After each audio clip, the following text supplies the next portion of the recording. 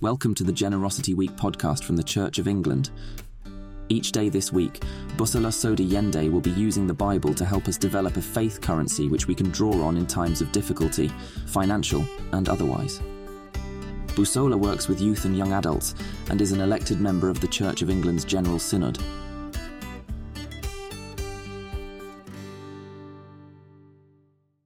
Welcome as we continue our 6-part series on how our faith is a dominant currency for Christians to apply in a challenging economy. We will be exploring how we can demonstrate our faith practically within our circumstances. These sessions would explore biblical characters who exercised their faith and expected the supernatural provision from God to meet their needs. In the first episode, we explored how Jesus in Matthew 6:25-33 encouraged us to seek first his kingdom and not to worry about tomorrow. We also read this in conjunction with one of the 2 greatest commandments, that as Christians, we're called to love our neighbor. We must seek opportunities to share our resources, even more so in tough times. We concluded that our faith and obedience to God can be the answer to someone's miracle. In part 2 of the series, we will focus on Moses and explore how God provided for the Isrealites in the desert. The focus of this message provokes a somewhat challenging view that there is a season when having enough feels just right. And if we find ourselves living from paycheck to paycheck, as long as our needs are fulfilled, we ought to be grateful. Let's read together the following Bible verses. The whole Israelite community set out from Elim and came to the desert of Sin, which is between Elim and Sinai, on the 15th day of the 2nd month after they had come out of Egypt. In the desert, the whole community grumbled against Moses and Aaron. The Israelites said to them, "If only we had died by the Lord's hands in Egypt. There we sat around pots of meat and ate all the food we wanted. But you have brought us out into this desert to starve this entire assembly to death."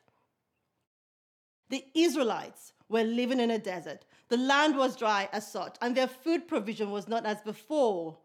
This is especially poignant for those of us who have lived in prosperous times and are now having to adapt in a season of financial adjustment. The overriding key point here, it was for a time and purpose to take them to the promised land. However, the Israelites chose not to focus on the hope of a brighter future, but instead focused on the present and grumbled.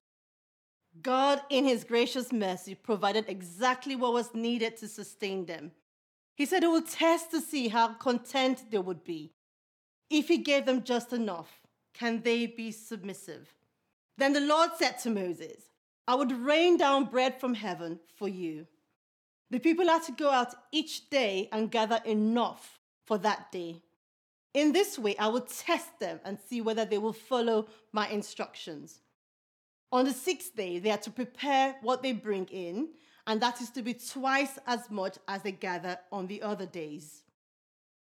It is interesting that Moses and Aaron stood in the gap and exercised their faith and belief in what God had said.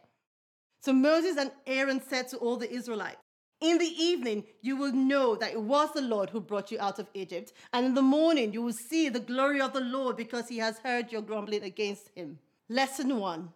Our faith encourages us to depend on him. At times, having barely enough for the day or week can be a sign of submission. It allows us to surrender all.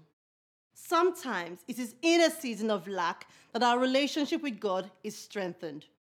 As we read further on in the chapter, still some Israelites disobeyed. The Israelites did as they were told. Some gathered much and some little. And when they measured it by the omer, the one who gathered much did not have too much, and the one who gathered little did not have too little. Everyone had gathered just as much as they needed. Then Moses said to them, "No one is to keep any of it until morning." However, some of them paid no attention to Moses. They kept part of it until morning, but it was full of maggots and began to smell. So Moses was angry with them. Lesson 2. Our faith refines our prayer life. Having just enough also has a positive effect on improving our prayer life.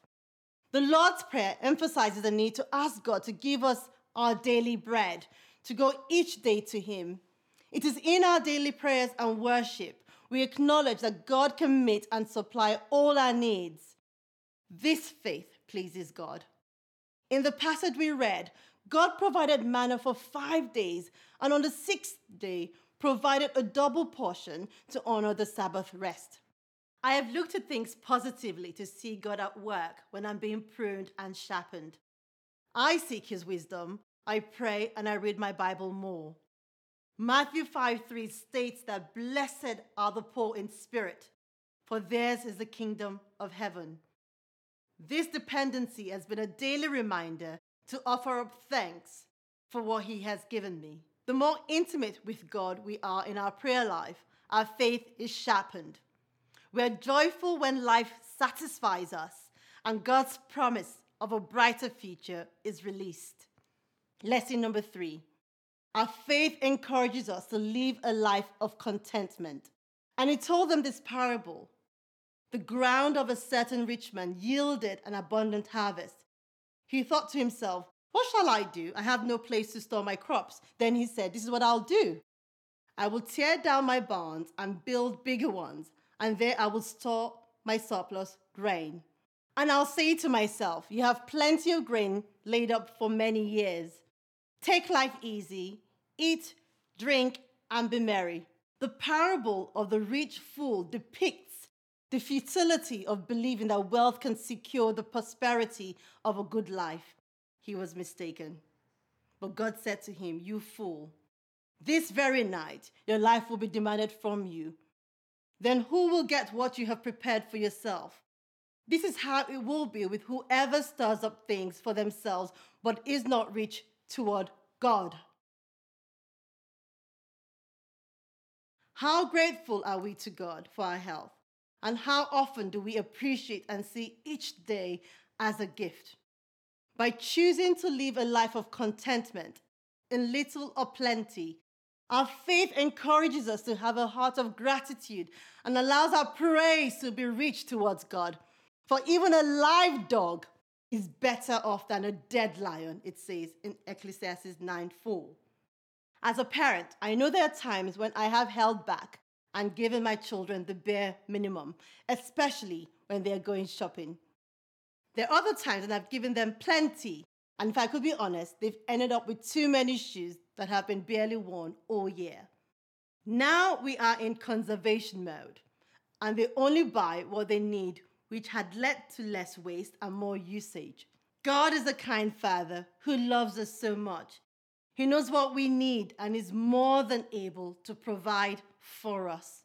Let's recap and conclude. Sometimes not having enough is a way of God testing our dependency on Him. Are we content with our daily bread, or are we storing up riches for tomorrow? Gather what you need and rest in God's peace, and do not worry. Let me finish by declaring Jeremiah 29:11. "For I know the plans I have for you, declares the Lord. Plans to prosper you and not to harm you. Plans to give you hope and a future." Next session, we will explore how Joseph faced his challenges as his life moved from valleys to mountains and back to deep valleys. However, his dependency and faithfulness to God were unwavering. I look forward to you joining me for the rest of this series. Thanks for listening to the Generosity Week podcast. We hope you found it thought-provoking and that you'll come back again tomorrow for our next reflection.